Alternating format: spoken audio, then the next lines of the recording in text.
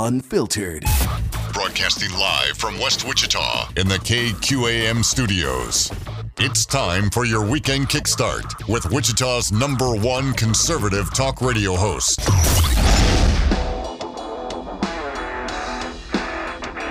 This is Kansas Talk with Andy Hoosier.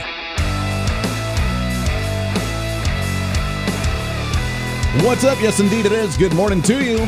Man, another weekend, and we are officially going into October. Can you believe it? We are in the trifecta of holiday season. Halloween right around the corner.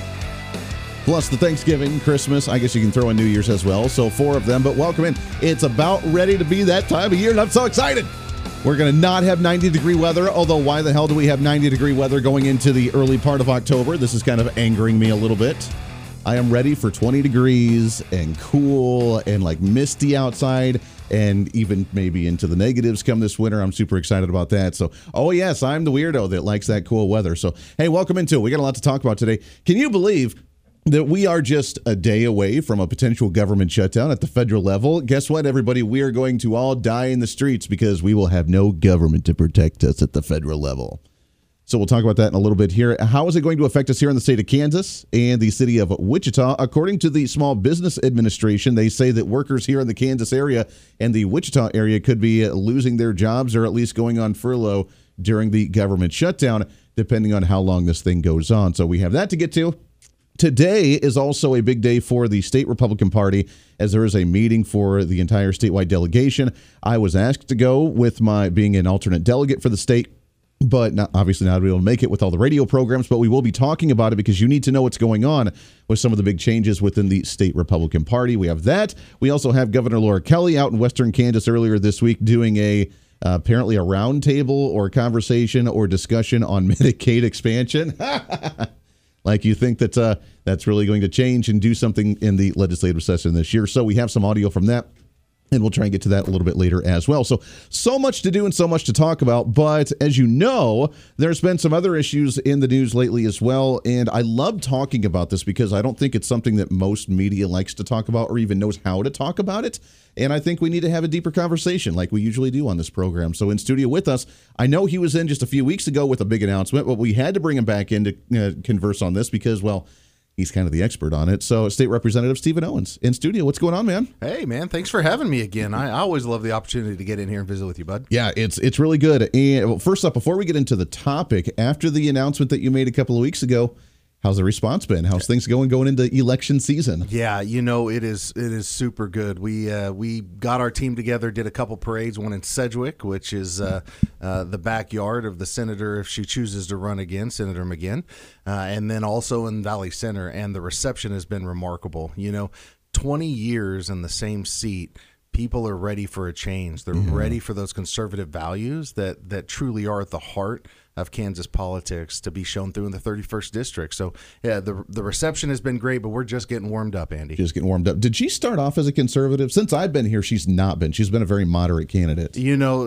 Since I have known her, it's kind of been the same way. Although, right, when nobody challenges your votes, right, then you can call yourself a conservative and people believes it when your votes aren't out front in public. And that's what we're doing. We are simply challengers. She's a great woman. Sure. She's been a great public servant. There's no doubt about that. We're challenging her on leadership. We're challenging her on her voting record. And I'm here to tell you, voting record. That counts. Stephen Owens, 93% conservative lifetime rating. That's right. Carolyn McGinn, 51%. Who do you want representing you in 31st Senate District? Yeah, and with how close that margin is in the Senate, that is a make or break for a lot of issues. We lost a couple votes based on one vote in the Senate. Absolutely. Nobody got tax relief at all this year. Not a single person due to one vote. You need 27 in the Senate to override the governor. Yep. Fortunately, Senator McGinn chose to side with the governor and not override her veto, and so they were one vote short. She could have been the single vote that provided hundreds of millions of dollars of relief to Kansans. I can't sit back and let that happen again. Yeah, no. Well, God bless you. I'm so excited. I can't wait for the campaign season, and I'll be, obviously you being in my district or me being in your district, I can't wait to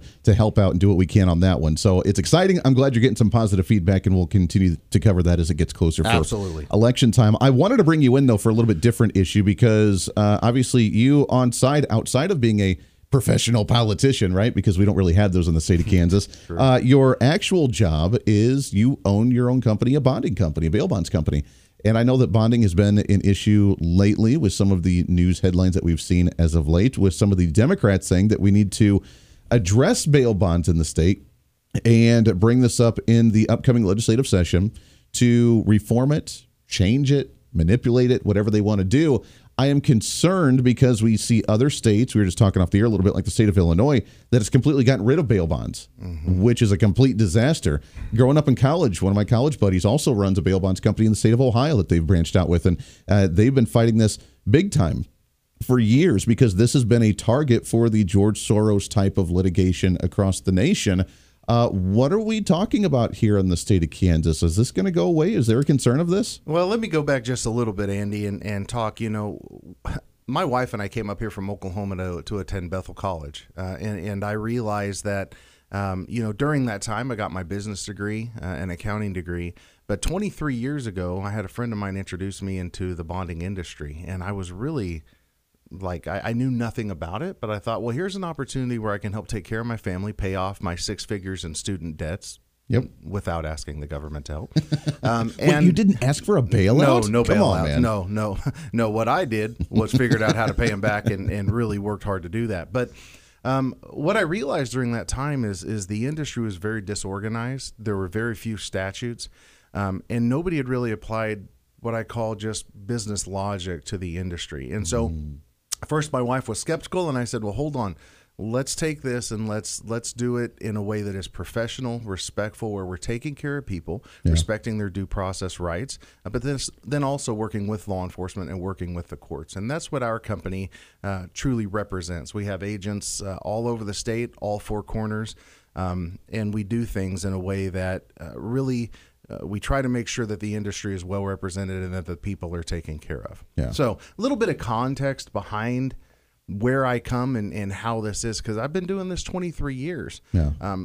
And so this idea that somehow this constitutional right, there's a constitutional right to bail in the U.S. Constitution and the state Constitution.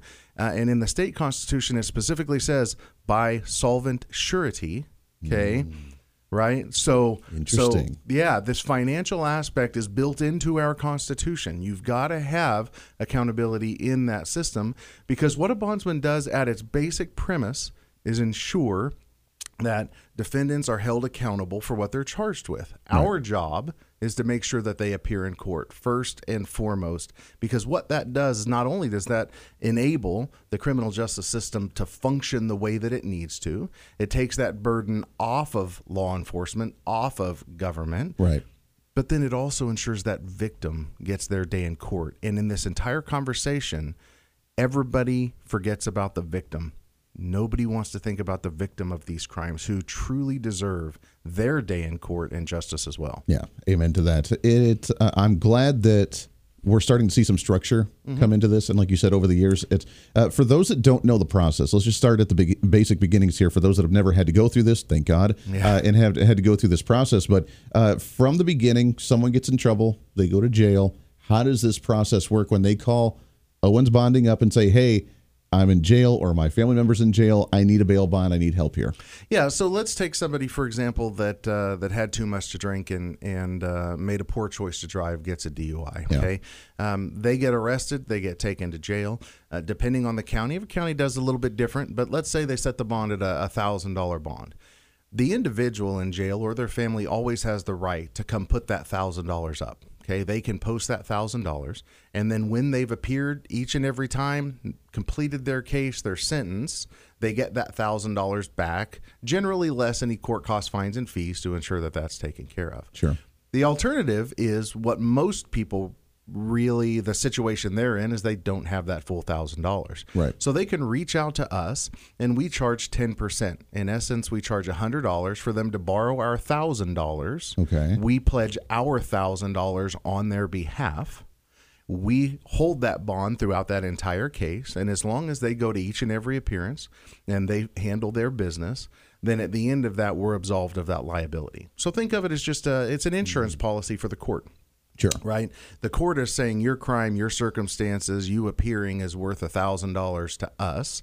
And that financial incentive to them is big, because not only is there the financial incentive that they're liable for, we always wrap those folks with family support, with friend support, with people that are having some of that liability as well, sure, to ensure that individual gets to court.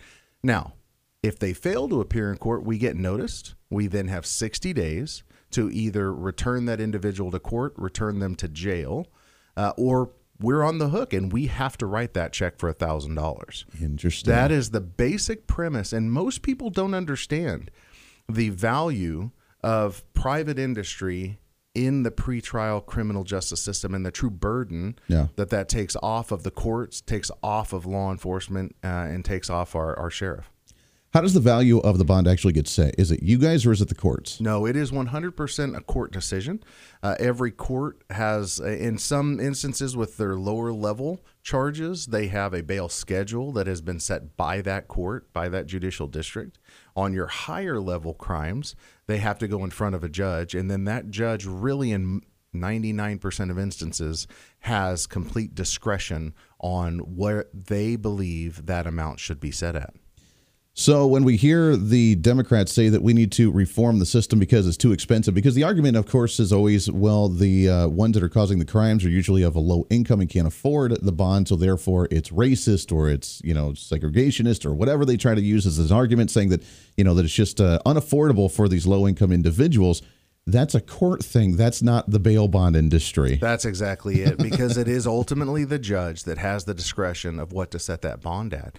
And our statutes currently have a process in them, which nobody likes to talk about, that gives the judge the discretion to take into account that financial aspect, right? Sure. We have a process within the criminal court for quote unquote the indigent or those lower income folks to receive representation. The judge has that same discretion. Yeah. Okay? He has that same ability to make that happen, whether that's with what's called an own recognizance bond, right? Which sometimes we don't necessarily agree with their use of the own recognizance bonds, but they have the ability to do that. Right. The reality is, and the falsity in the argument that you're hearing, is that there are so many other reasons why somebody can't get out of jail. Okay, there are so many other reasons why they can't post that bond. They've ran before, and bondsmen have had to chase them. They become a high flight risk. They have additional holds for previous criminal activity that nobody knows about. They have family that will not vouch for them, actually believe the best place for them is to stay in jail. And so when you look at a list of defendants that are sitting in jail pre-trial, and you just look at a dollar amount and you say, well, the only reason they're there is because they can't afford it. Well, you're going to have the sheriff on later, and I'd encourage you to ask him that question, because he will tell you that is not the reason that people are sitting in jail pre-trial. Well, let me rephrase that. I'm not going to speak on his behalf. I'll let him speak on his behalf. That's right. That'll be a question we'll ask him when he comes in hour number 2. Sedgwick County Sheriff Jeff Easter will be joining us at that time. It's a fascinating industry, and to understand it better will really shed some light when we hear some of those try to say that we need to do some reformations in the industry coming up in this legislative session. Let's take a break here real quick. We got a lot to cover. It's State Representative Stephen Owens, candidate for State Senate as well in the next election in 2024. As we mentioned, coming up in hour number 2, Sedgwick County Sheriff Jeff Easter, he'll talk about some of these issues along with crime rates and shortage in law enforcement, other issues that are going on in the community as well. We have a lot to touch on, and if you want to touch on it as well, jump on the Maximum Outdoor Equipment hotlines at 316-721-8255. This is Kansas Talk. Happy Saturday morning to you. Let's get you going for another weekend. Stay right here.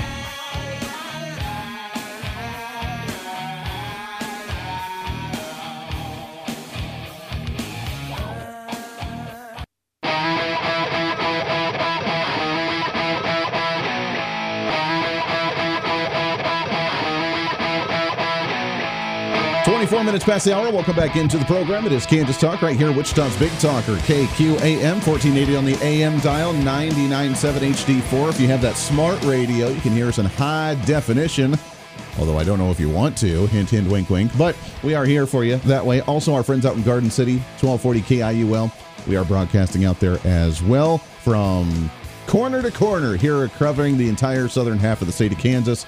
plus all of our podcast and video stream listeners, which you can watch the video stream on Facebook.com/1480KQAM. A lot of people do that as well. I am thinking we may get a few individuals from the upcoming state Republican meeting jumping on to talk about these issues that are going on as well. We'll touch on that a little bit later. 316-721-8255, 316-721-TALK on the Maximum Outdoor Equipment Hotlines. We have Stephen Owens in here, state representative and owner of Owens Bonding here in the state of Kansas.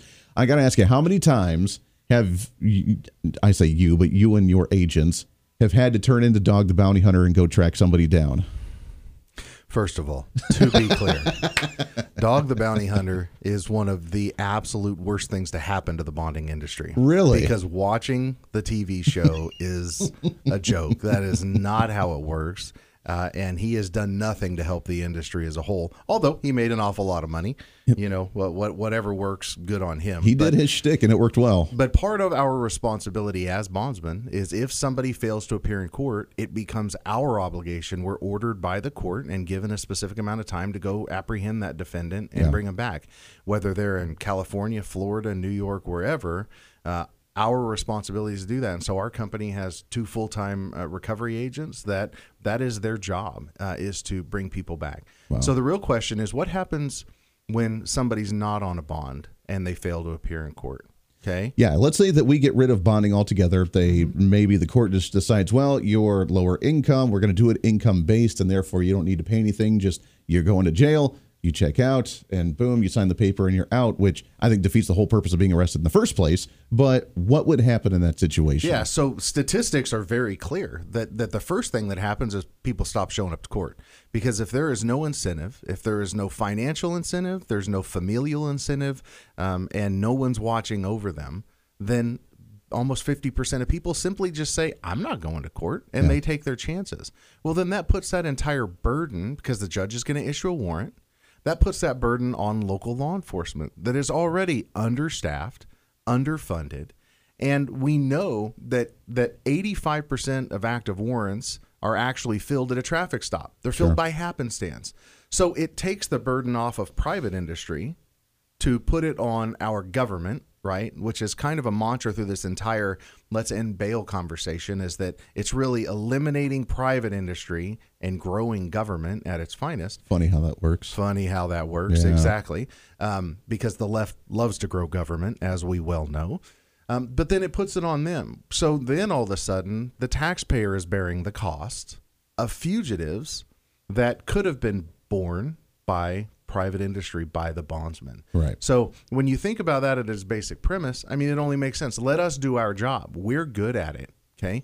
Very, very few defendants actually evade our capture because we operate under a different set of rules and a different set of Supreme Court rulings, actually, that allow us to do what we do.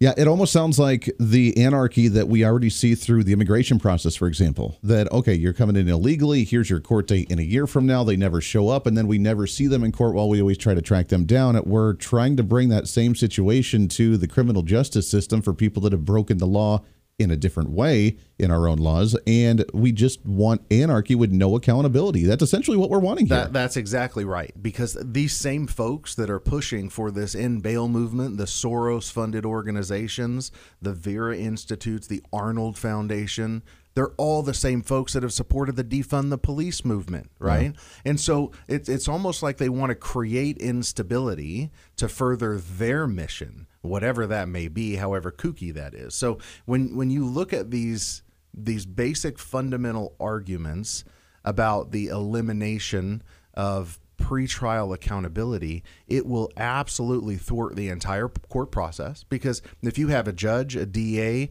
you have attorneys, you have witness, you have everybody lined up and somebody doesn't show up in court, think about the ultimate cost that is on the taxpayer for them not to be able to do their job 50% of the time if they went to a system like that. Then you look at law enforcement, which we're already having a hard time trying to get more of them on the streets. What's the point of arresting someone if they know they're going to be back out on the street within the hour doing the exact same thing again with no responsibility? Hold that thought. I want to continue this when we come back. Got to take a bottom of the hour break. It's State Representative Stephen Owens, Owens Bonding as well. Go and check those guys out if you do need any issues. When we come back, I want to talk about some of the cases that are happening here within Sedgwick County right now and how that could be affecting decisions down the road, the court system, and how do we preserve this as we see this ongoing battle to try and get rid of private bail bonds, holding people accountable, making sure they show up to court and actually, be punished for the crimes they commit.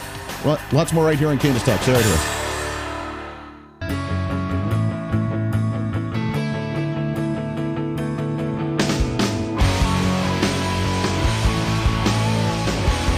You're listening to Kansas Talk with Andy Hoosier. Yes, indeed you are. Welcome back into it. Kansas Talk right here, Wichita's Big Talker, KQAM. Also our friends out in Garden City, KIUL. Welcome aboard. Great to have you along for the ride with us as well. We got to cover so much today. There is, Stephen, are you scared? Government shutdown, man. The government won't be there to protect us. I know they're closed this weekend, but they won't be there on Monday to protect us because the government may shut down. Oh, yeah. So worried about it. It's going to be terrible. It's going to be terrible. I don't know how we can survive. Yeah, I think we'll be just fine, Andy. Yeah. I guess we'll prepare ourselves for that one. 316-721-8255. Let's talk about some of the cases that are going on here in this area. And again, we'll talk with Sheriff Jeff Easter about the law enforcement side of this and the encouragement for law enforcement to actually arrest somebody if they're just going to get out. Because right now we're seeing like California. Yeah. Where you can go in and loot $900 worth of goods and just maybe get a misdemeanor, but you're not going to be charged a felony because, well, by golly, you're a victim of society and you deserve that stuff. So you can just walk in and just take whatever you want to.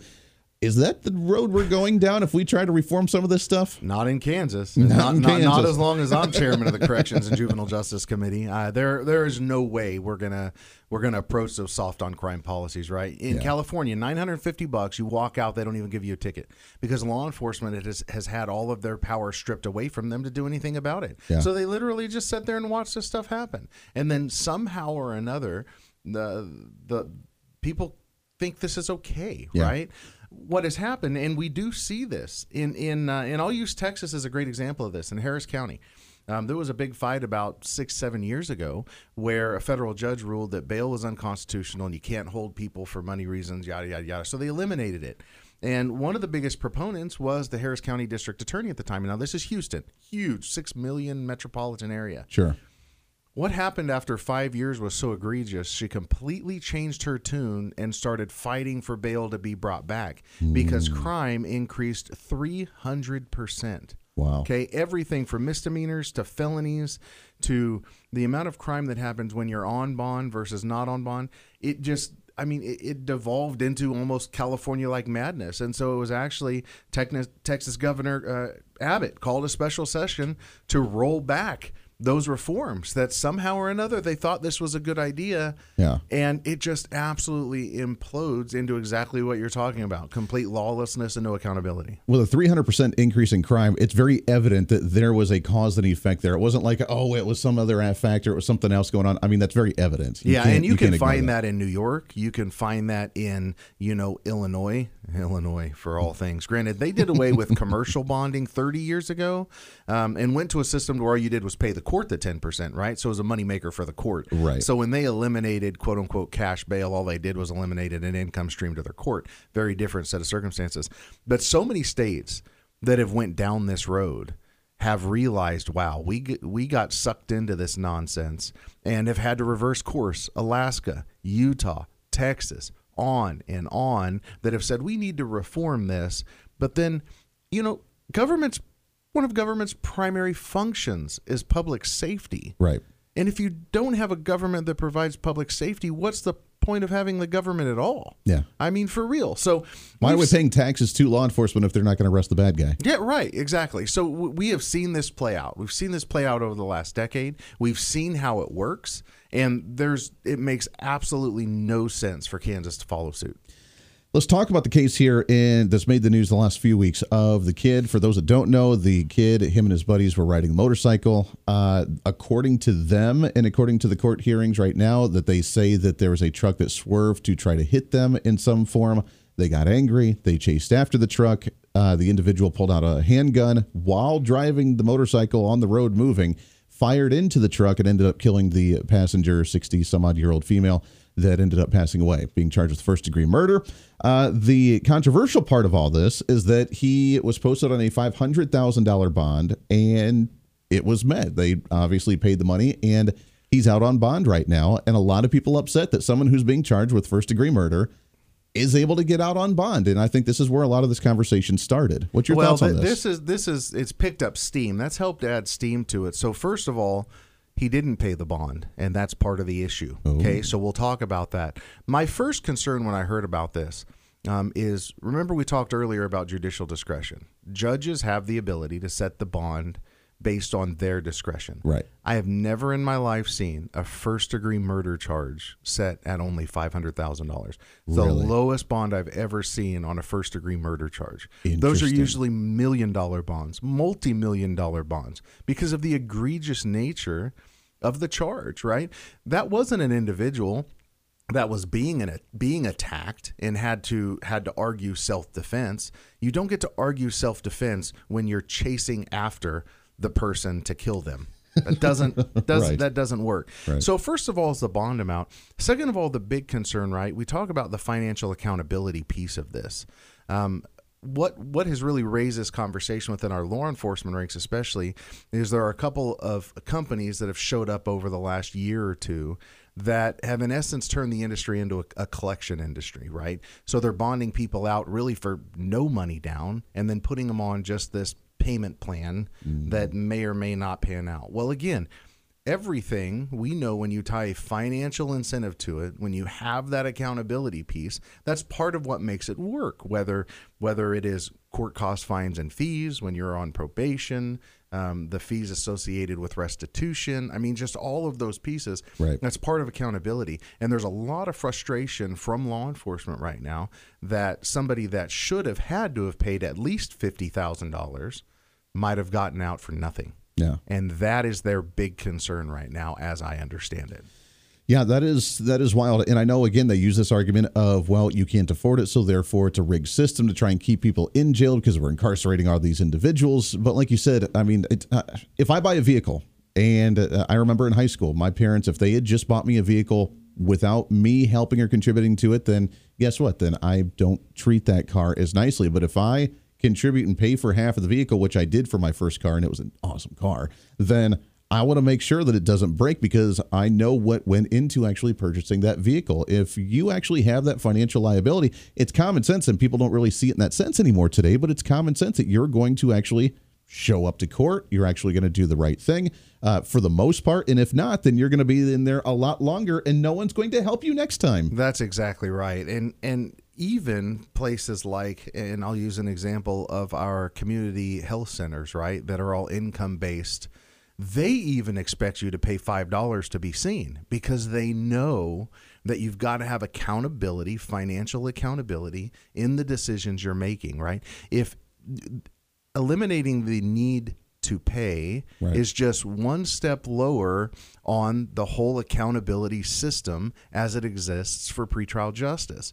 And so if for some reason that's totally eliminated, that's one less thing that people are going to take into consideration before they make terrible choices. I mean, I don't know how we've gotten so far away from common sense in this world. I honestly It's don't. a minority in society now, and it's very strange. And it's this vocal minority that likes to elevate these voices, and they know how to be really, really loud.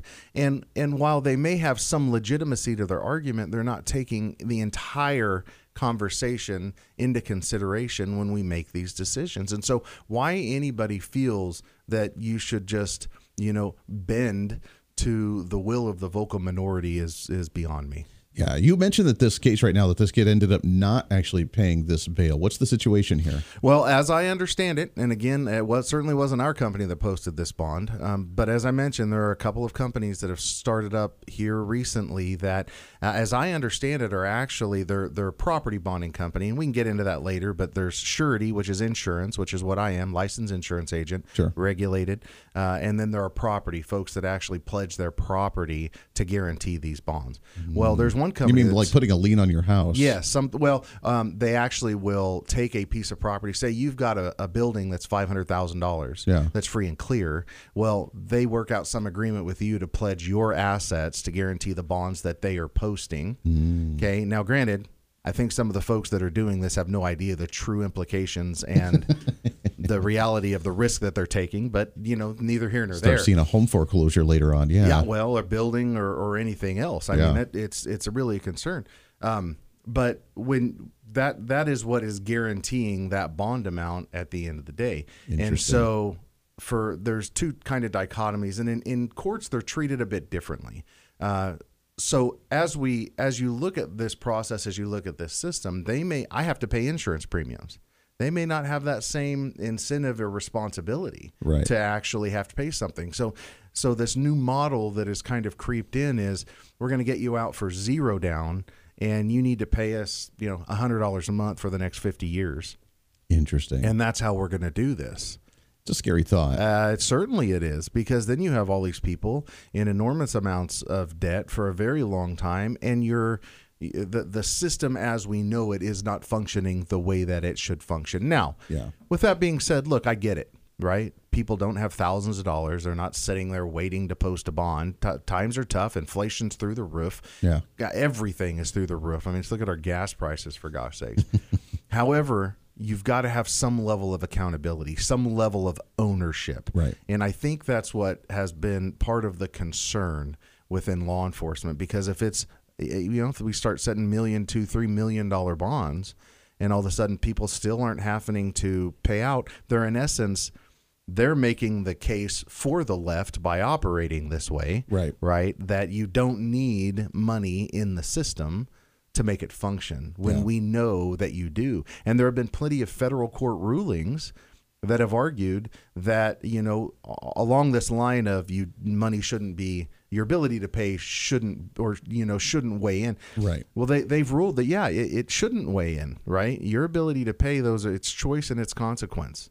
That's right. At its basic premise. And so your ability to afford it should not be weighed in by the court, according to recent federal court rulings. My concern would be just the operation and structure of the business itself that's allowing this to happen, because if you're posting a bail for somebody that has a sketchy record, may have gone in a few times like that, then even if it is a concern of the low income or someone that cannot afford that, how do you know they're going to make that $100 payments for the next 20 years? You have no idea. I mean, and if not, then what do you do then?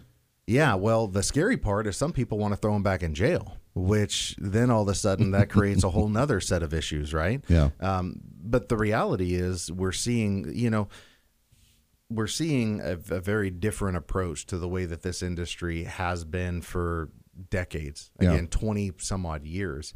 And it's actually moving the needle in a direction that we don't want to see it. Because, again, if there's no accountability, then it bolsters the argument of the left to eliminate the accountability process. Yeah.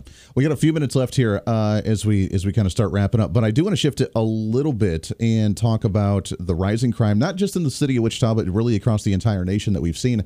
I think because of high inflation, because of economic stress, because of mental health issues that we can go into, Sedgwick County is set to be building one of the bigger mental health facilities here in the next couple of years.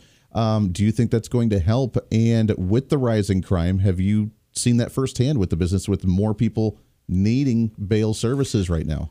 Yeah, so, the rise in crime is something that is absolutely on our mind. It's something that we have attempted to deal with in Topeka every single year based on the statistics that we're seeing, right? Because if you don't have strong consequence for the actions, then what's the incentive for people to not commit crimes? I mean, what was it? We saw the mob crimes of these retail thefts that are going on, and there's just no accountability. It's just like, yeah, okay, go ahead. Well, then that without accountability, it encourages more criminal activity. Well, and soon we're not going to see stores. We see Target leaving California right now. They're just like, I'm out. We can't afford this with how much you guys are just taking from us. And I think that's great, to be quite honest. Oh, absolutely. Because until these hardcore blue states get the picture that their economies are going to suffer, that their tax base is going to suffer for these poor decisions, I think that's the only thing that's going to turn it around. I mean, look at how many stores have moved out of San Francisco. Yeah. The reality is you've got to have tough on crime policies. That is what the Republican Party stands for. Now, we can do our best, which I'm passionate about. You take substance use, for example, sure. Right? We need to get those folks treated. We need to recognize what is leading to the criminal activity. Exactly. And let's treat that. Same thing with mental health. Sure. I've said a long time that if we could fix the substance use issue and the mental health issue, our prisons would have half the people in them that they do right now, because that drives a lot of this. Yeah. But we can't use those as an excuse to turn felonies into a misdemeanor, to raise thresholds on what's acceptable and what's not. Yeah. Right. There's a big difference. And like you said, there's a big difference between actually treating the underlying cause, which is what we need to do. We can't just throw people in jail for the sake of throwing them in jail. Right. We have to treat the underlying cause of it. But at the same time, not using the underlying cause as a victimhood status to justify what they're doing and be like, okay, well, I guess we're not going to get you in trouble because, well, you have all these issues. There's a line there. So let's take a break real quick. When we come back, I want to focus on that when we come back for the last segment. Wrapping up hour number 1, State Representative Stephen Owens, Owens Bonding. You can go and check them out as we talk about ways to try and lower crime rates, recognize what's going on in society, and how we can fix some of these issues. Deep stuff on a Saturday morning, I know. Wake up, sip that cup of coffee. Let's get you up and going here for a Saturday right here on Kansas Talk.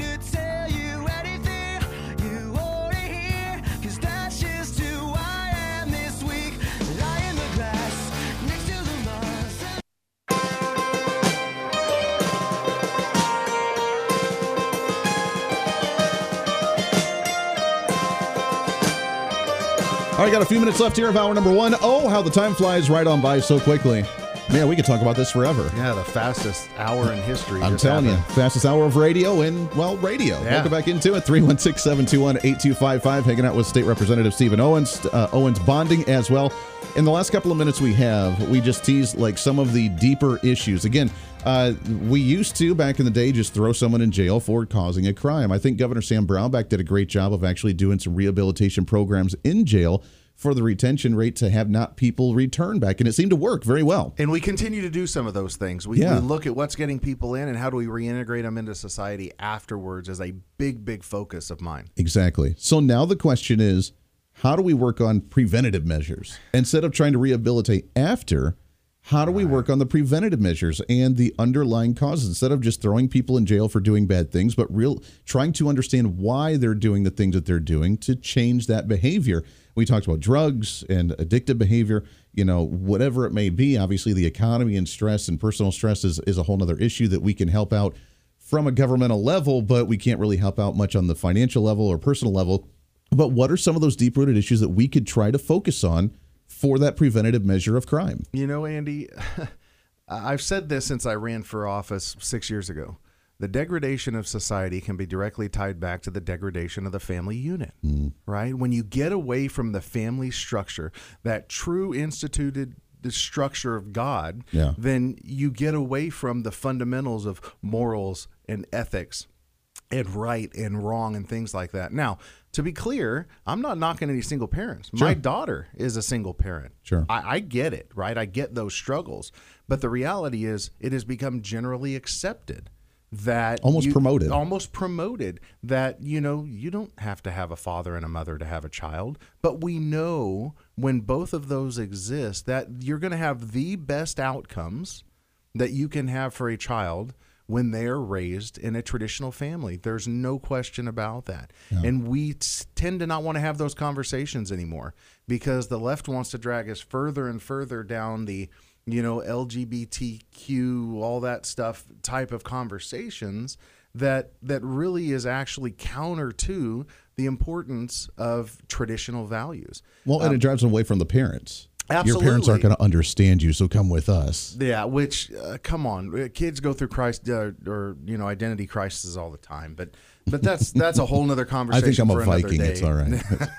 But if we would get back to a situation where we're focusing on those values, one of the things that you may or may not know is I'm also chairman of the Kansas Truth Caucus, which is the largest conservative caucus of representatives and senators in the state of Kansas. Yeah. And we were talking about this just yesterday. What can we as a caucus do who truly believes in those traditional values to return the conversation back to what we know the most successful model is for our children, which is the family and being part of a family and traditional family values.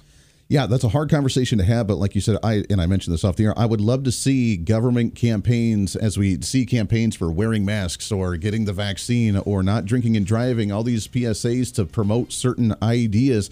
That's an idea that we have to promote, is the family values, getting back to the family units and those traditional values. And whether people like to rebel against them or not, the fact is that they work, and we have to lead by example by showing how they actually work. Absolutely. And men need to step up their game. They need to own their decisions. They need to be fathers, period. Calling them out. Absolutely. Calling them out. State Representative Stephen Owens, we're out of time, my friend. It's always a pleasure. Well, we could do this for another hour or two. We could, totally. I appreciate you, Andy. Thanks for taking up the hard subjects. Hey, always a pleasure. That's what we do. State Representative Stephen Owens there. Owens Bonding. Go and check those guys out. When we come back, hour number 2, we'll get open lines to you. We'll talk about government shutdowns. We'll talk about the GOP in the state of Kansas with their meeting today.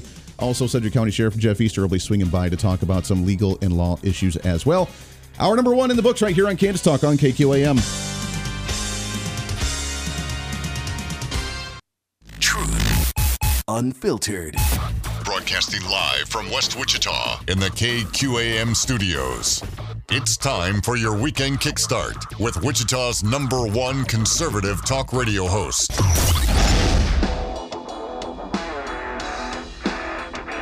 This is Kansas Talk with Andy Hoosier.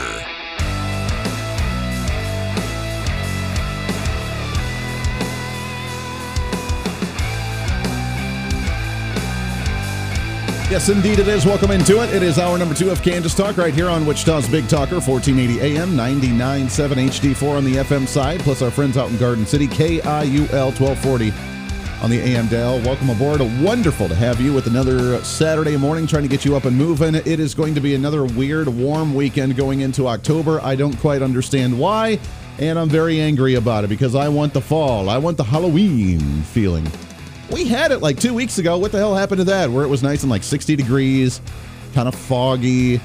All the leaves were starting to change. I had a few leaves fall in my yard. I was totally okay with that. But by golly, now it's back up to the 90s. Driving me nuts. Welcome into it. 316-721-8255. 316-721-TALK on the Maximum Outdoor Equipment hotlines. We will see Sedgwick County Sheriff Jeff Easter. So I think I made a mistake. We've been emailing back and forth like last week, and I did not follow up with him this week. So he may have forgotten because he's a super busy guy, and I was a dork and didn't remind him. So we'll see if he shows up. If so, we'll get him in studio. If not, we'll get him rescheduled at another time. Not a big deal, but that's my bad on that one because it was a busy week, and I didn't follow up to make sure that he remembered to come in this morning, and he is obviously extremely busy with a lot of stuff. So we'll look forward to chatting with him very soon, whether it's today on the program or later on. But until then, not a problem. We have a lot of stuff to talk about today. The federal government shutdown looming. They have until today to figure out a deal. And let me see here. I'm trying to scroll. We're just hours away, and no deal has been made so far. Yesterday, the House of Representatives voted to agree to discuss a bill, a stopgap funding bill or continuing resolution, and then ended up not voting on it, shooting it down because, well, we had Kevin McCarthy now saying that Republicans better get on board because, well, it has immigration funding in there to try and stop the flow of immigrants. Now, what they also don't say is that it also leads to the idea of citizenship and amnesty for every illegal that's come in under the Biden administration. But according to Kevin McCarthy, he's now turning on the Republicans and saying that either you vote for the stopgap funding or you're siding with Joe Biden on illegal immigration and open border policies because this bill has it in there. So regardless of how much money we're spending, which is going to financially ruin the nation, doesn't matter. If you don't support it, then you support Joe Biden in open border policies. That was the quote that he made yesterday going into that vote. It didn't happen and it didn't work. And now we're looking at the potential government shutdown. Now, so I ask you across the state of Kansas, wherever you may be, at 316-721-8255, will the government shutdown affect you? Will it affect your business? Will it affect your work? And I'm sure there will be maybe some government contract work. The aviation industry here in the Wichita area, maybe they won't get a government contract to build a new airplane.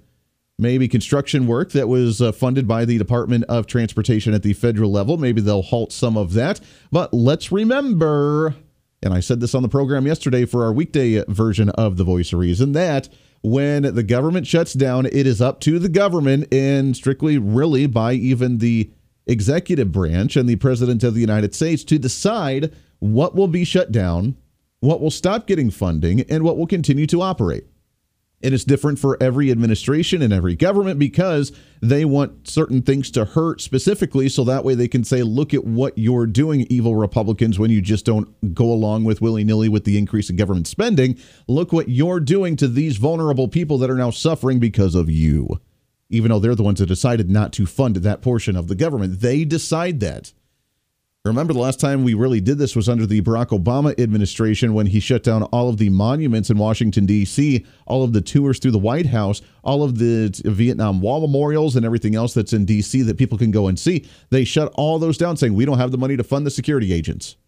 Now, those weren't shut down in other government shutdowns, but they were shut down then. So that way they could say, oh, look, that veteran that wanted to go see their memorial, they weren't allowed to because of you. And that's the argument they always try to use. So as the government is set to shut down potentially by tonight, unless they miraculously come out with some type of an agreement, then what will they shut down? What will they punish? Who will they punish? And how will they try to twist this to blame it on the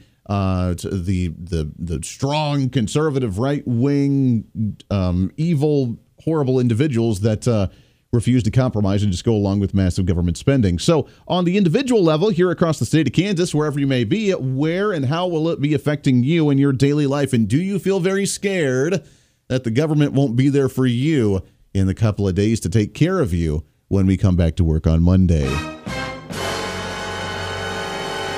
So I want to talk about that. Also, I want to, before we go any further, I do want to give you an update as there is the big state Republican meeting coming up today.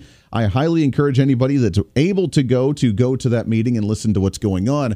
I wish I could make it. I was asked to attend as an alternative delegate for the state of Kansas and the Republican Party. Obviously not able to make it with the radio program, but I will do my due diligence by reporting on it here on the show and next week as well after it's all said and done, to get an update and to bring the awareness to you. So I still want to be active and participating in this conversation. I got an email from State Representative Pat Proctor. We've had him on the show once or twice before. He's a great individual who is advocating for individuals to vote no on these proposed rule changes in the state GOP. Now, for those that don't know what these rule changes are, let me just reiterate to you that they are really, really dumb and they make no sense on why we're focusing on this when we should be focused on trying to fundraise going into a major election season in 2024. But that's not what we're doing, apparently, at the statewide Republican Party. And I feel bad, honestly, for all of these state Republican elected officials in the legislature and elsewhere that do not have a structured statewide party to assist them in their messaging, to assist them as much as they should be in the elections, because right now we are in shambles as a state Republican Party. And I hate to say that because we're kind of giving away our secret, but it's not much of a secret right now. And the state Democrat Party, honestly and scarily, has more campaign funding, or at least they did about a couple of months ago, than what we did at that point. And just to put that into perspective for you, just so you're aware, there are more registered independents and unaffiliateds in the state of Kansas than there are registered Democrats. Republicans have the number one ranking for the most registrations. Then it was the unaffiliateds and independents. Then it was Democrats. And yet the Democrat Party seems to be more structured right now. That, to me, is a cause for concern when we're trying to maintain a supermajority in our state legislature next year because of the things that we need to do, that we need to counter from Kansas Governor Laura Kelly.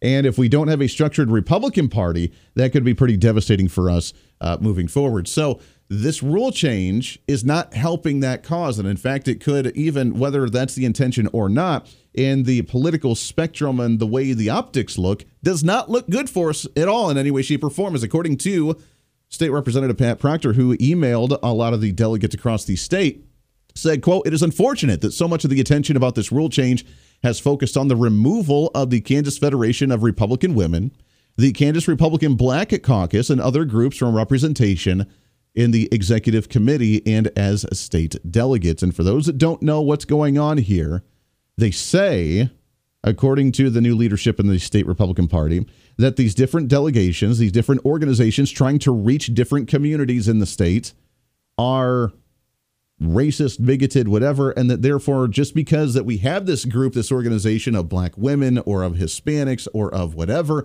that we need to remove them from the committees and oversights at the executive level at the statewide party, which I understand from the concept that we don't like identity politics. I understand from the concept and from the angle of not wanting to divide people based on certain groups of race, religion, skin color, gender, yada, yada, which is what we criticize the Democrats for. That being said, we also need to reach those communities.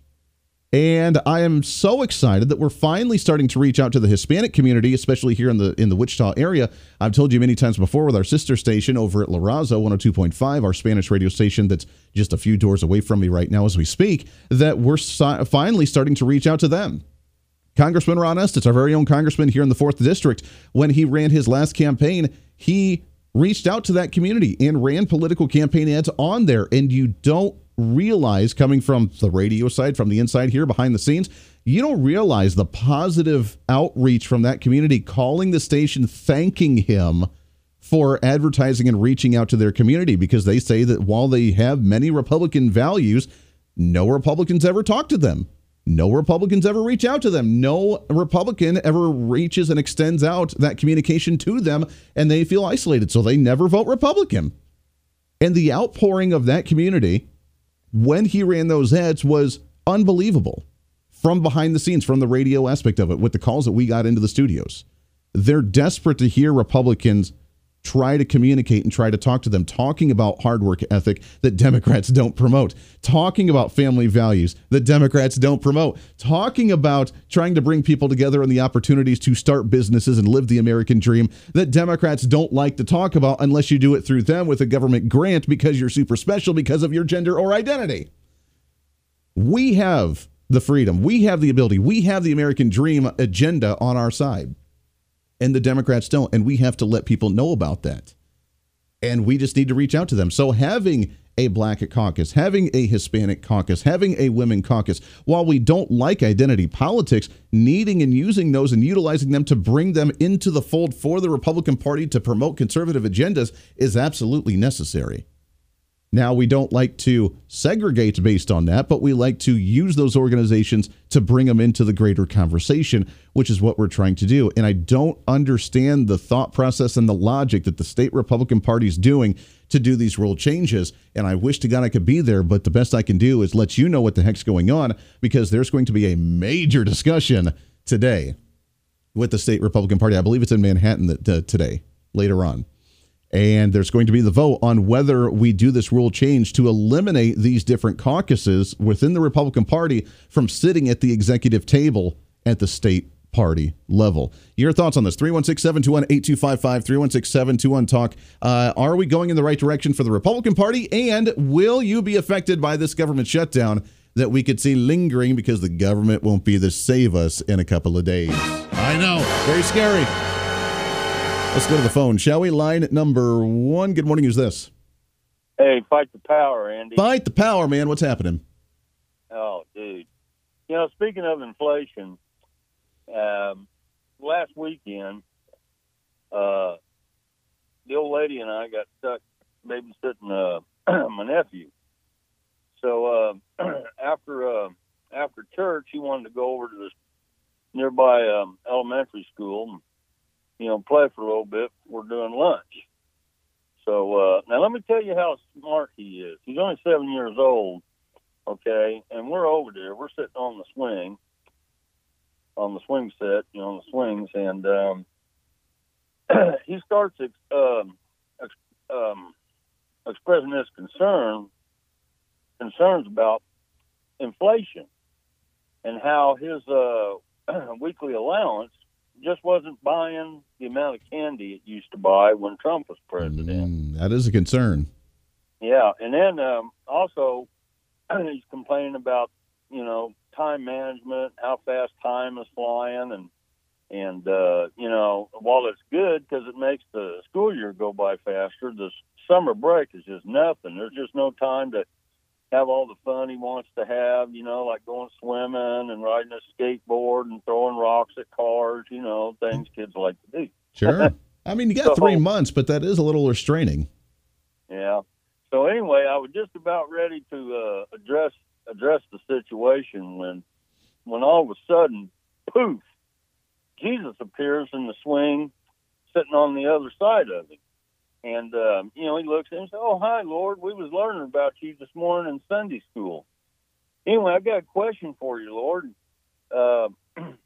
First of all, what's a billion years like to you?"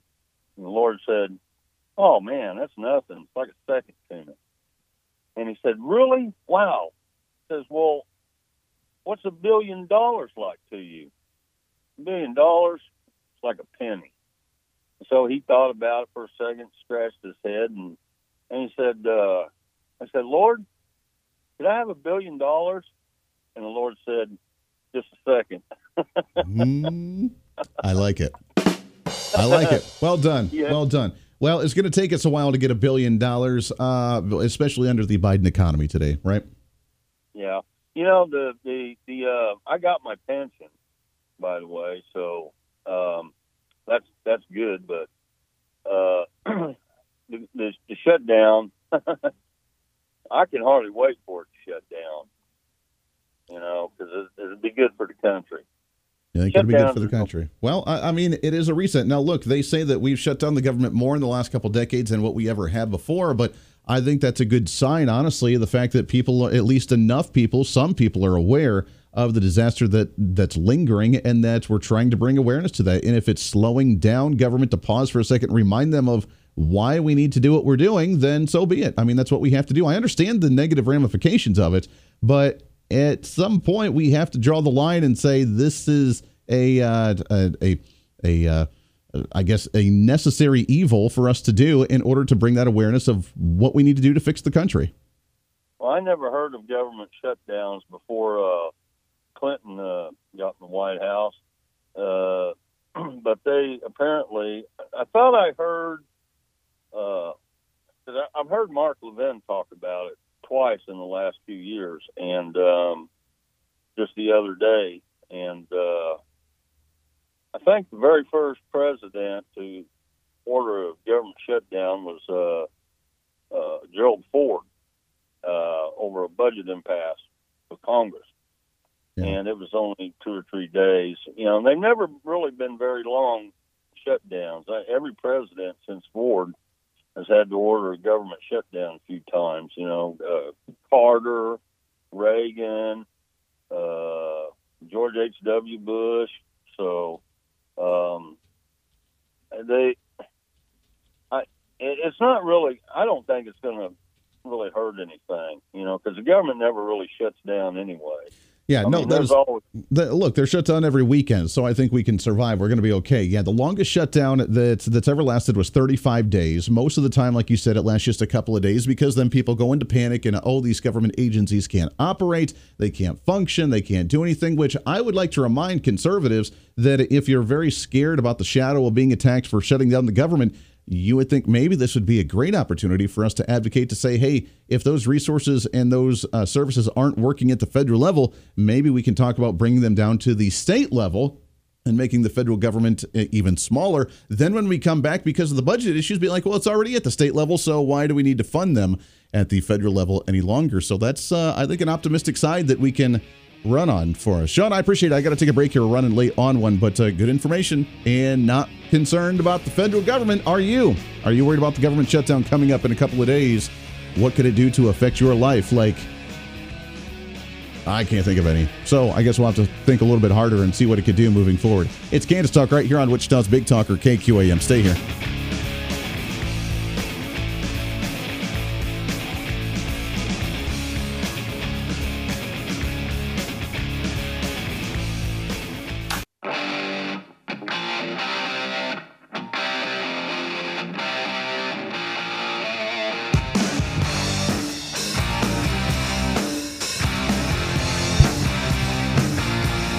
26 minutes past the hour. Welcome back into Kansas Talk right here, Wichita's Big Talker, KQAM. So we have our major state Republican meeting going on today. Some rule changes that I don't quite understand why we're doing any rule changes on because, well, I think we're focusing on the wrong things right now, but we'll keep you posted on what's happening there. We may get the Sedgwick County Republican Party on next week after the vote to see exactly how this turned out and what state we're in going into election season 2024. Also, by the way, we're going into October, which means we are a month away from election time, which means we'll start talking to some more candidates here coming up soon as well. Hey, I want to tell you about my friends over at Napoleon Appliance Repair. They were voted in 2022 for Best of from the Wichita Eagle for Best Appliance Repair in the area. Definitely got to check them out. I know we're going into holiday season now, the trifecta between Halloween and Thanksgiving and Christmas and New Year's and everything else it has going on. The family, the friends, the barbecues, the cook-offs, the having the fun, the chili cook-offs. I saw a chili cook-off going on now that we're supposed to see cooler weather, but we're not quite seeing cooler weather. Don't let your appliances fail you when you're trying to make all the holiday dinners and meals. You don't want that to happen. Napoleon Appliance Repair, they can help out with anything that you have. Any of your appliances, whether the old school stuff that's reliable that just needs like parts replaced, to the computerized ones that tell you when carrots are empty in your refrigerator and kind of creeps me out a little bit. They can help you out with all of it. Go and check them out, 316-409-1525, 316-409-1525. Call Napoleon Appliance Repair. You can also follow them on their Facebook page at Napoleon Appliance Repair, LLC. Go and check them out. Mike and Mike can help you there. Wonderful individuals, great partners here on KQAM, great friends here on the show on Kansas Talk as well. We're going to get them back on the show too soon to talk about some of the fall festivities and how you can prepare your appliances and what to do if you start seeing some issues to get it taken care of right away. Maybe what some of those signs are when your appliances may start to fail you. Napoleon Appliance Repair. We love them to death. Appreciate them very much. And make sure to go and check them out going into the holiday season. 316-721-8255, 316-721-TALK on the Maximum Outdoor Equipment hotlines. The government shutdown, according to the Small Business Association, may be affecting some jobs here in the Wichita area. I'm trying to scratch my head and understand which ones, except for maybe like government contracted aviation jobs, building things for like NASA or something. I don't know. Or maybe the Department of Transportation from Pete Buttigieg, although we could probably, let him go home for a while. That wouldn't be too terribly bad. So what could be affected here on the home front here in the state of Kansas overall and in the Wichita area with a potential government shutdown moving forward?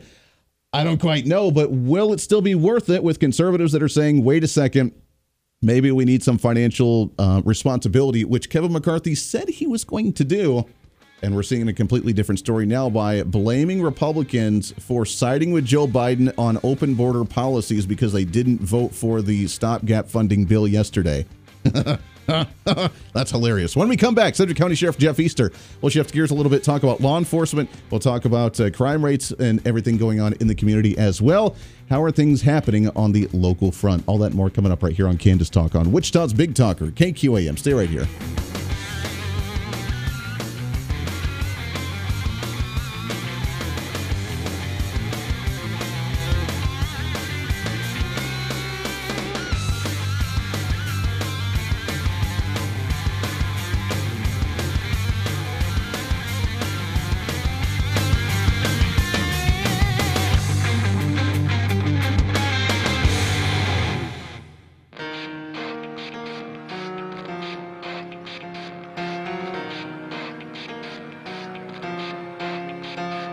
Now back to Kansas Talk with Andy Hoosier on the Big Talker, KQAM.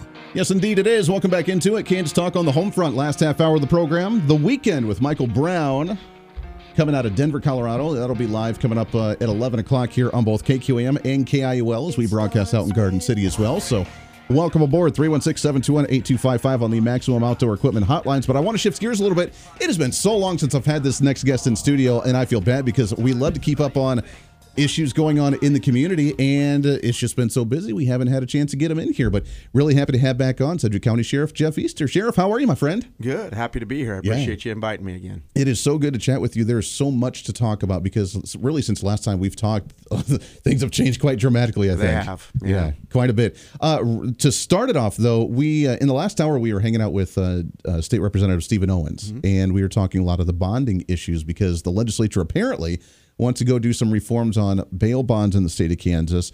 And we were talking about the potential dangers of that and looking at Illinois that's gotten rid of bail bonds, California allowing just $950 worth of loot to be stolen without law enforcement being able to do anything. Dallas seeing a 300% increase in crime after getting rid of bail bonds. And now we see this case here with this $500,000 bond from this kid that ended up shooting somebody that really sparked a lot of this conversation. But from the law enforcement perspective, isn't it an incentive for a law enforcement officer to go and arrest somebody knowing that they're going to be back out on the street 2 hours from now because they don't have to actually post a bail? Yeah, it's a very kind of delicate subject because, as you know, we have constitutional rights here in this country. Yeah. And the constitutional right to be able to, against excess bonds, and be able to bond out is a right we have. And so that's a delicate balance. And for years, the judges have had to balance, okay, what is excessive bail? What is the right amount of bail to assess for the type of crime that's been alleged? Yeah. And so what's kind of changed now is that we have a few bonding companies that have decided that they're going to charge 1% of that bond instead of 10. And it was kind of always a gentleman's agreement with the bond companies that you wouldn't go lower than 10. Well, these two companies decided to do 1%. Right. That's what's really sparked this discussion at this point. I will tell you that it is your original question. That's been going on even when I was a beat cop. I mean, there's certain crimes, suspended licenses, those type of things. Right. Before I got my paperwork done, they were walking out the door, which is fine. Right. I mean, for those type of crimes. But when you're talking violent crimes, that's a problem. Sure. And there's some mechanisms already in place. They're just not exercised. If, a bonding company, say, like this individual had a $500,000 bond, 1%, it's only $5,000 instead of the 10 of 50. Yeah. That's easier to probably afford, but it's also easier to say it's only $5,000. I'm out. I'm going to run. I'm going to whatever. Yeah. And the mechanism that's in place is a judge can hold those bonding companies responsible for the remaining $495,000 they got to cough up. Sure. It's not done. Yeah. I think that's a mechanism that needs to be exercised, again, by the judges to say, okay, if you're going to do this kind of stuff, then we're going to hold you responsible for posting bonds like that. Yeah. I don't know exactly. I know Representative Owens has talked about there needs to be maybe look at minimums on percentages, those type of things. So I don't know exactly what's going on there. But we also have to be very careful because I know a couple years ago there was some legislation introduced for bond reform that's similar to what's like in San Francisco and Dallas and those type of places where you see what's going on there. Yeah. We cannot have that here. There still has to be a mechanism, and unfortunately it's with money that makes these people come back to court. Sure. And when they do bond out. So, I mean, it's a delicate subject. There's a lot of moving parts. I think that, as long as everybody gets together and kind of comes up with the same type of thinking on it, right. I think there is some legislation that can be passed. But there's other mechanisms that could be utilized right now to stop some of this stuff. Sure. Yeah, it is a cause for concern. Now, I know last time, and again, this has been a while, so I know you guys have been working on this, but talking about people going in and out of jail, we had heard the reports that the Sedgwick County Jail was really full and that you guys had a shortage of workers to be able to maintain some of that. How is that situation right now? Much better. Yeah, so we had 1,600 inmates last summer. We have 1,150 this year. Wow. And so part of that is because crime is down. Sure. Part of that is the courts are back up and running, full speed ahead. And same with our personnel. We were down 127 people shortly after COVID started. It just went downhill from there to the point where we were 127 deputies in the jail short, which is over half our staff. Sure. And so for 2 years, everybody that works for the sheriff's office, including myself, is picking up shifts inside the jail to help maintain safety and security. Sure. And so, but we're on an uptick now. We're about 65 deputies down, so we've cut it by almost in half. That's good. We're getting ready to graduate 15 in a couple weeks, and we're getting ready to have another class of 20. And so the outlook's looking much better. I think there's several reasons for that. I mean, we had the George Floyd murder that took place that really stained law enforcement, and we've seen a lot of people going, I don't want a part of that. You had COVID hit, and all of that happened, and I think we're starting to see an upward trend to folks coming back to law enforcement. I will tell you the commission that we work with right now is fantastic. They understood everybody's concerns in public safety, and they gave really good raises to everybody in the sheriff's office, but particularly with the detention deputies. Sure. So I have to put my plug in there if you want to come work for the sheriff's office. Yeah. We start out at $23.50 an hour, which I think is really attributed to why people have come back. Sure. Or started applying. The good thing about that is the way our step plan is done. In 10 years, if you stay a deputy, you will top out at $80,000. And for a 19-year-old kid coming out of high school without an education, that's pretty good money. Bad. That's not bad at all. Yeah. That's awesome. I'm glad you guys have been focusing on it, and I'm glad that things are getting better. That is good news because for the longest time, you said mostly through COVID, but with the George Floyd issue, it took such a hit. People wanted nothing to do with putting on the uniform because it was a scary time. Yeah. It was a very scary time. So that's getting better, and that's really good to hear. At the same time, though, crime continues to increase. So it's hard to kind of, even though we're seeing more officers on the streets, or at least going through the training and going through the camps to get on the streets, we're seeing crime, not just in the area, but an entire nation right now, on the increase right now. And that's a cause for concern too, isn't it?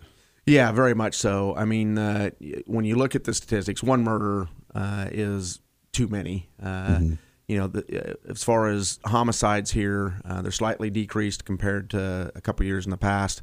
Property crimes, there's a little bit of decrease, but they rose so highly that we're still not where we were 4 or 5 years ago. And so, excuse me, crime is, we can say it's decreasing a little bit, and yes, it is, but it's still not where it was 5 years ago. Interesting. And so, what's the number one crime right now? A lot of your property crimes. The property crimes. Property crimes are staying steady or going up a little bit. And the number one issue that we're facing is fentanyl and drugs. I mean, that's what's driving all of this stuff. So wild. I worked the streets in Wichita when crack cocaine came here, and we saw that happen, and it devastated communities. And the crime just tripled. Methamphetamine's been the big drug here, and so we've seen crime tick up and stay steady. With the influx of fentanyl now, it's like crack cocaine was in the 90s, and it's highly addictive. Obviously you're going to die from it. Yeah. And the problem is it's so cheap. And so when it first hit here, we was paying about $8 a pill. We're buying it now for $1. And at the border, they're buying it for 50, 60 cents. Which means that price is probably coming up here at some point. Yeah. What are they? Is it the straight pill when you do confiscate, when you find someone with it? Is it the straight concentrate pill of fentanyl? Is it something that's laced with fentanyl? What are you finding right now? Yeah, so most what we take off the streets and through interdiction is the pill form. We have had the crystal or powder form, bags of it. We have seized that in different raids. Excuse me, but mainly it's the pill form. The problem with fentanyl, though, is we're seeing it across the board in marijuana, heroin, methamphetamine.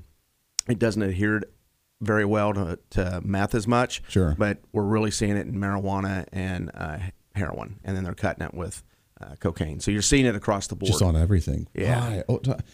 People knowing that just one single pill of fentanyl could kill you, I mean, what's the fascination with it? What kind of high does it even give you? I don't even know. It's a pretty intense high, is what I get told. And you have your hardcore drug users that have been using drugs for years, so this is another intense high. But I will tell you, part of the issue here is, we got told by the pharmaceutical companies you can't get addicted to painkillers, but you could. And so the Percocets and those type of things. Yeah. Well, then the doctors shut off those prescriptions. These folks that had, chronic injuries, knee surgeries that were still in pain, that's what they turned to. Wow. Because fentanyl is a drug that helps put you to sleep when you have surgery. So it's a pretty intense drug. And you have the cartels down there mixing it up with a boat paddle. Right. And you don't know how many granules of fentanyl you got in one pill. You could have none. You could have 20. Wow. Because of the way it's mixed up. And so you never know what you're getting. And it's a real issue.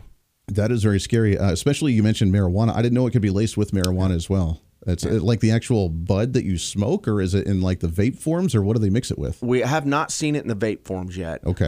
But, you can put a granule inside there, but you can also melt it down and spray it on your marijuana cigarette or those type of things. And so, a lot of kids in high school and those type of things, they don't drink as much, but they smoke a lot of marijuana. Sure. And that's the problem with it, is that you have this potentially in there. I tell you, the other thing that's really scary, because we're seeing it here now, is it's mixed with xylazine, which is a horse tranquilizer. And so it already puts you to sleep. Why would you need a tranquilizer? And it really reduces your respiratory system. Wow. And so, the Narcan that, people take to bring them back and those type of things, it won't touch xylazine. And so, and then there's a new one coming out, Zitidine or something like that. We haven't seen that yet, but we've seen 2 cases of carfentanil, which is twice as deadly as fentanyl. And so that's coming as well. So it's nonstop. And I don't know if you wanted to segue into this, but that's my opinion why we got to close off the border. Yeah. The drugs that are getting in here, and we're a very drug addicted society, and it equates to all crime. It equates to all the victims of property crime, our DV crime, our murders, those type of things. It's just, that's mind blowing. We got to figure out a way to stop the stuff from coming and get these folks into rehab and hopefully get them back and being productive citizens. Well, and we're that straight shot from the border. We talked with Tony Mativi quite a bit for the KBI, and he talks about just the devastation that it is having statewide right now, and with you guys doing these operations trying to bust it. But yeah, we are that straight shot, so we're kind of the distribution hub, aren't we, here in Kansas? Yes. I mean, you have 54 and you have I-135, 2 main arteries that for years, when it was cocaine, that's where it was. When it was methamphetamine, because that's made by the cartels now too. We are a distribution hub up towards Kansas City, Minneapolis, or off to the East Coast. So there is a lot that comes through here, and if we get 10%, we're lucky of what's coming through here. Wow. It's a scary thought. We're talking with Sedgwick County Sheriff Jeff Easter. Let's take a break real quick. It is a sad ordeal that we're seeing so much of this in this area. We'll talk about some more of how we can prevent that moving forward. Also, I want to talk about some of the other issues that have gone on with the swatting call that we heard from a couple of months ago at some of the schools, or what was it, a month ago or so when that happened? I don't know. My time's always disoriented. So we'll talk about that on if we've heard any latest from there and where we're at with some of the other crime rates around the area, working with communities, getting things back on track. Now that we're going into the fall season, we could see some of that going away as well. It's Kansas Talk right here on Wichita's Big Talker, KQAM. Stay here.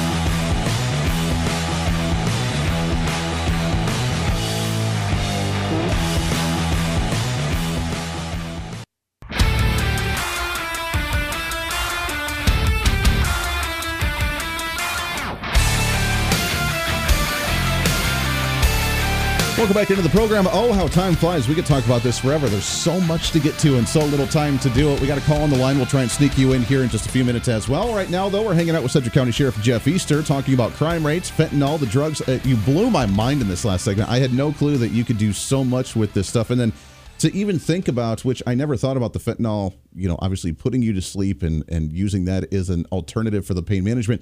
That goes into my ongoing hatred against the pharmaceutical industry on how we got to this point in the first place. I think they're largely to contribute to this issue that we're seeing. But then to put horse tranquilizer and other things in there where you're already wanting to go to sleep and get this high, and then put a tranquilizer that puts you to sleep on top of it, like you have no chance. That's impossible to try and survive. Yeah, it's very difficult, and that's the scary part, because our overdose deaths have really risen over the last 3 years, and that was pretty much just straight fentanyl. Wow. And then you throw xylazine, and we're seeing overdose deaths from the mixture. Yeah. And again, there's nothing that's going to bring you back from that. I mean, and the other thing is, we know the stuff's getting stronger because when fentanyl first came here, it was maybe 1-2 doses of Narcan that you gave somebody. We're up to 4 and 5 to bring them back. Wow. Has it helped with the changing of having the private sector with people and law enforcement carrying Narcan on them at all times? Absolutely. Has that helped? Yeah, absolutely it has. Okay. Because for like county deputies, it is, we might be 7-10 minutes away before EMS gets there. Sure. And so, our deputies are administering Narcan, still giving CPR or chest compressions until EMS gets there, and then they'll Narcan them 2 to 3 more times, and then they finally come back. So yeah, the stuff's getting stronger. That's sad. Real quickly, on the other side, you said this. We've had a lingering problem with like methamphetamine and being grown around here. Is that still a local thing that's made, or is that imported in? No, it's all imported in from the cartels. There's really no labs here. Okay. The state legislator did a wonderful job several years ago on the Matt Samuels law, which cut out all the meth labs here. Okay. But again, it's all cartel driven. If we really want to solve this problem, we need to go after the cartels, plain and simple. Cut the head off the dragon there. Yeah, because they drive the markets. And so when they introduced all this methamphetamine, they raised the prices of cocaine, got people addicted to meth. They're doing the same thing with fentanyl now. So the meth prices have gone up, fentanyl's gone down. They're switching the drug on people to be addicted to. They have their own economy and supply-demand issue on what they're going to try and promote. Wow. Blows my mind how crazy that is. We got just a couple of minutes left here, but I do want to ask a month or two ago, we had the swatting calls that went through the area with it. They hit tons of different schools all over the state of Kansas, a lot of them here in the Wichita area. We've talked with Tony Mativi about that as well on the investigations, but have you heard anything? I know this is a thing that's been going on nationwide in different states, and they hit different pockets at different times, but do we know what's going on here, and where are we at with the investigation? Yeah, that I don't know. That's a KBI-led investigation. I know we had some schools here in the Wichita school district. None of the school districts out in the county that we're responsible for had those kind of calls. They're scary. They're scary for the schools, the kids, for the cops responding, because you see this stuff all over the nation where there's actual shootings going on in there. I mean, it really amps you up in those type of things. And so, these folks that do this are either crazy or just mean-spirited people because to the amount of chaos that they cause in a short amount of time and the money spent, the resources spent, kids that see stuff on the news that know that this has happened there, they got to bring in counselors to talk to some of those kids because they are traumatized by it. Yeah. With cops walking in with rifles and locking everybody down and those type of things can be traumatizing to kids. And absolutely. We went through, we celebrated our 17th anniversary memorial of the high school shooting I went through my senior year out in Colorado. And it's traumatizing. It's something when you're locked down for 6 hours at a time, knowing that someone's there harming kids, it's a devastation. Yeah. Yeah, it really is.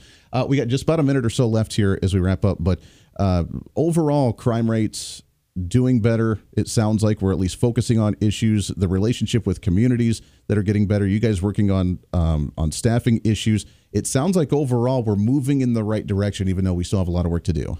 Yeah, we have a lot of work to do, but I will tell you we're moving in the right direction. And Chief Sullivan has come here, has done a great job, in my opinion. Our relationship between the police department and sheriff's office is very good now, very solid. The federal partners are really stepping up with us locally to combat some of these problems. So that the citizens of Sedgwick County should know that law enforcement does work together here, and Joe's doing a great job over there.